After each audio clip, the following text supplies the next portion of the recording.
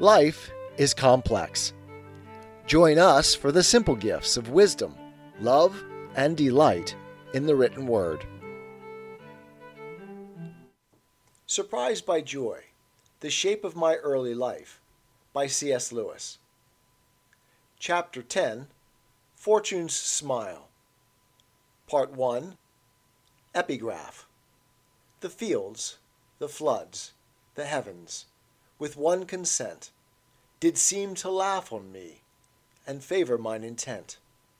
Spenser. At the same time that I exchanged Wyvern for Bookham, I also exchanged my brother for Arthur as my chief companion. My brother, as you know, was serving in France. From 1914 to 1916, which is the Bookham period, he becomes a figure that at rare intervals appears unpredicted on leave, in all the glory of a young officer, with what then seemed unlimited wealth at his command, and whisks me off to Ireland. Luxuries hitherto unknown to me, such as first-class railway carriages and sleeping cars, glorify these journeys. You will understand that I have been crossing the Irish Sea 6 times a year since I was 9. My brother's leaves now often added journeys extraordinary. That is why my memory is stored with shipside images to a degree unusual for such an untravelled man.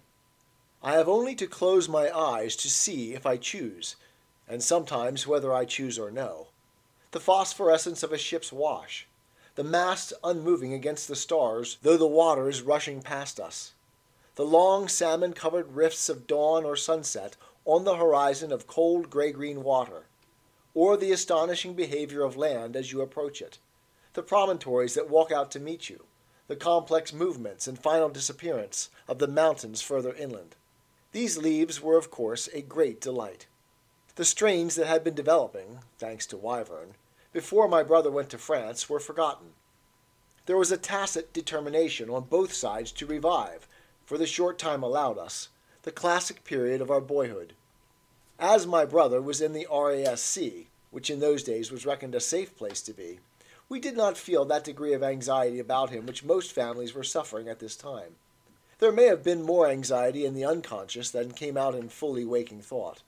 That, at least, would explain an experience I had, certainly once and perhaps more often. Not a belief, nor quite a dream, but an impression, a mental image, a haunting, which on a bitter night at Bookham represented my brother hanging about the garden and calling, or rather trying to call, but as in Virgil's Hell, inceptus clamor frustrator hiantem. A bat's cry is all that comes.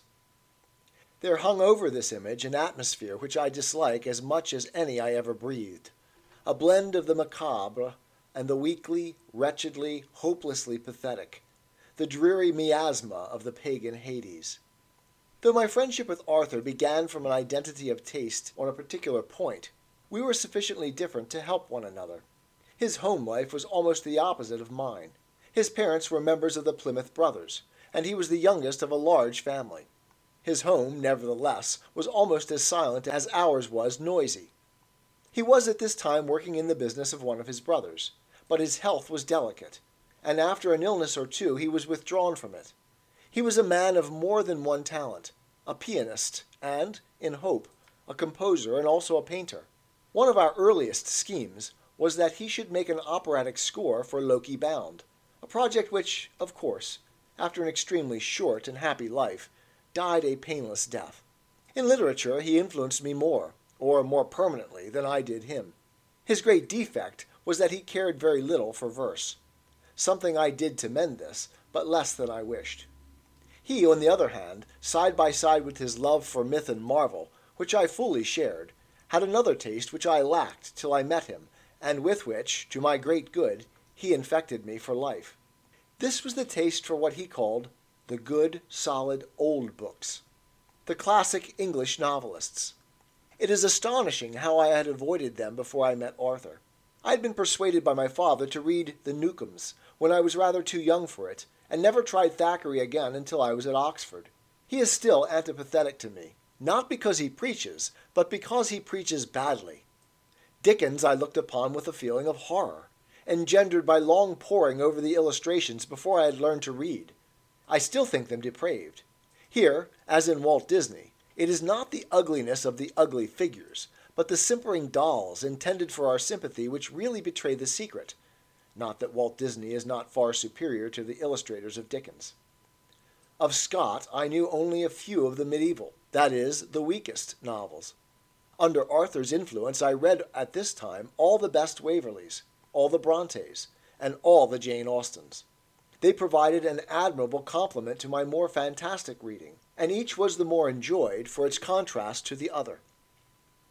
The very qualities which had previously deterred me from such books, Arthur taught me to see as their charm. What I would have called their stodginess, or ordinariness, he called homeliness, a key word in his imagination. He did not mean merely domesticity, though that came into it. He meant the rooted quality which attaches them to all our simple experiences, to weather, food, the family, the neighborhood.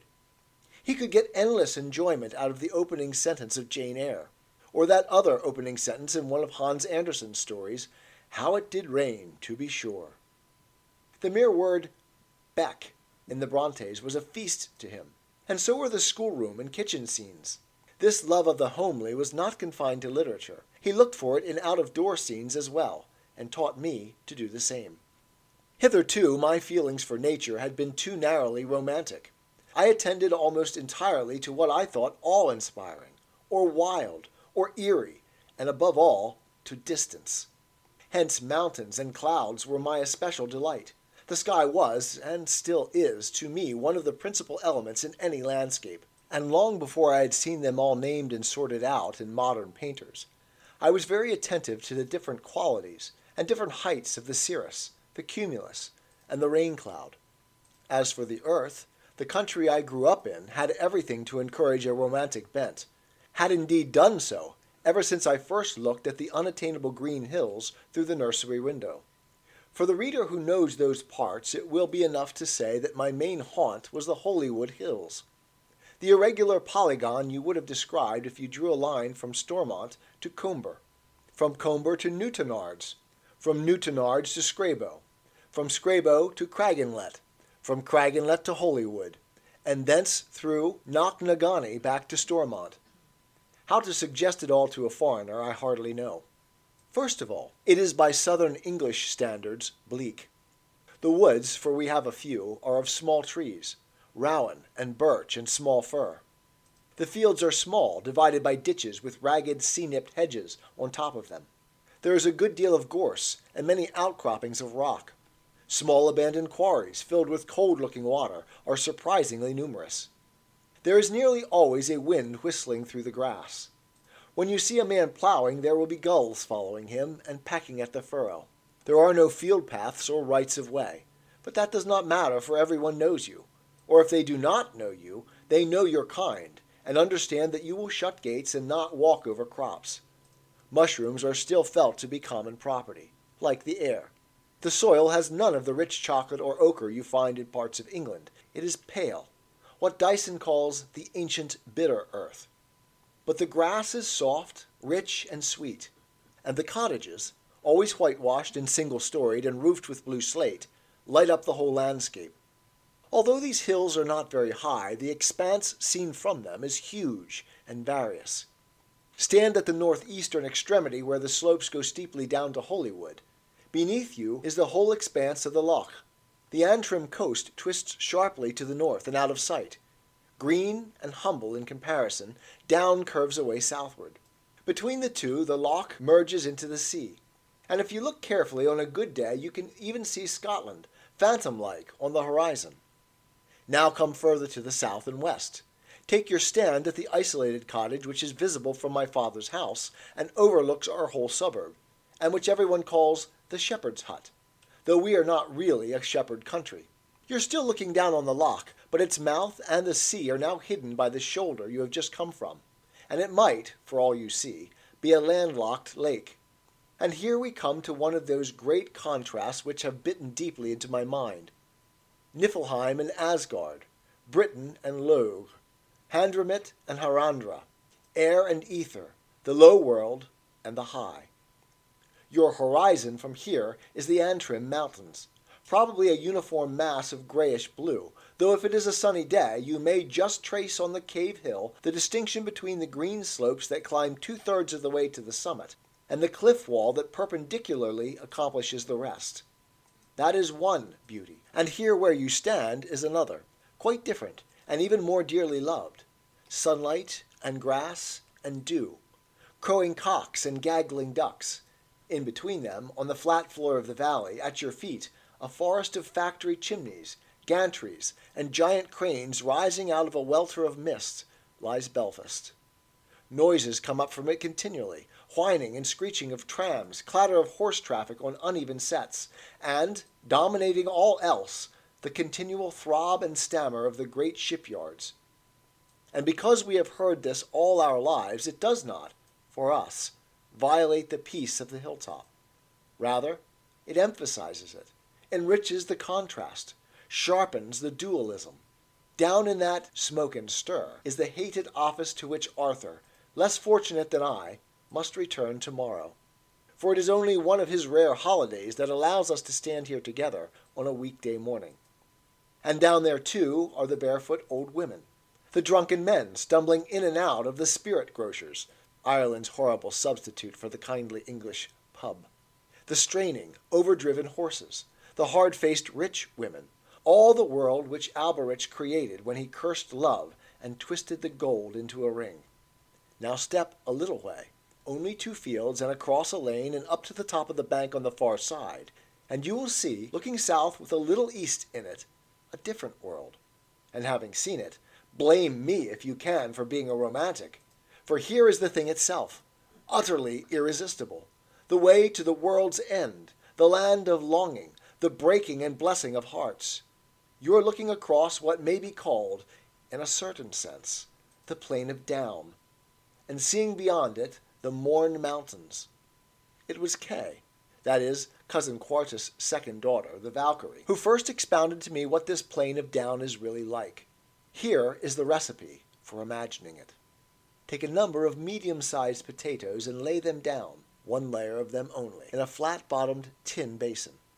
Now shake loose earth over them till the potatoes themselves, but not the shape of them, is hidden. And of course the crevices between them will now be depressions of earth. Now magnify the whole thing till those crevices are large enough to conceal each its stream and its huddle of trees. And then, for coloring, change your brown earth into the checkered pattern of fields, always small fields, a couple of acres each, with all their normal variety of crop, grass, and plow. You have now got a picture of the plain of Down, which is a plain only in this sense, that if you were a very large giant, you would regard it as level, but very ill to walk on, like cobbles. And now remember that every cottage is white. The whole expanse laughs with these little white dots. It is like nothing so much as the assembly of white foam caps when a fresh breeze is on a summer sea. And the roads are white too. There is no tarmac yet. And because the whole country is a turbulent democracy of little hills, these roads shoot in every direction, disappearing and reappearing. But you must not spread over this landscape your hard English sunlight. Make it paler. Make it softer. Blur the edges of the white cumuli. Cover it with watery gleams, deepening it, making all unsubstantial. And beyond all this, so remote that they seem fantastically abrupt, at the very limit of your vision, imagine the mountains. They are no stragglers. They are steep and compact and pointed and toothed and jagged. They seem to have nothing to do with the little hills and cottages that divide you from them. And sometimes they are blue, sometimes violet, but quite often they look transparent, as if huge sheets of gauze had been cut out into mountainous shapes and hung up there, so that you could see through them the light of the invisible sea at their backs. I number it among my blessings that my father had no car, while yet most of my friends had, and sometimes took me for a drive. This meant that all these distant objects could be visited just enough to clothe them with memories and not impossible desires, while yet they remained ordinarily as inaccessible as the moon. The deadly power of rushing about wherever I pleased had not been given me. I measured distances by the standard of man walking on his 2 feet, not by the standard of the internal combustion engine. I had not been allowed to deflower the very idea of distance. In return, I possessed infinite riches in what would have been to motorists a little room. The truest and most horrible claim made for modern transport is that it annihilates space. It does. It annihilates one of the most glorious gifts we have been given. It is a vile inflation which lowers the value of distance, so that a modern boy travels 100 miles with less sense of liberation and pilgrimage and adventure than his grandfather got from traveling 10. Of course, if a man hates space and wants it to be annihilated, that is another matter. Why not creep into his coffin at once? There is little enough space there. 'Tis the gift to be simple. 'Tis the gift to be free. 'Tis the gift to come down where we ought to be. And when we find ourselves in the place just right, 'twill be in the valley of love and delight. When true simplicity is gained, to bow and to bend, we will not be ashamed. To turn will be our delight, till by turning, we come round right.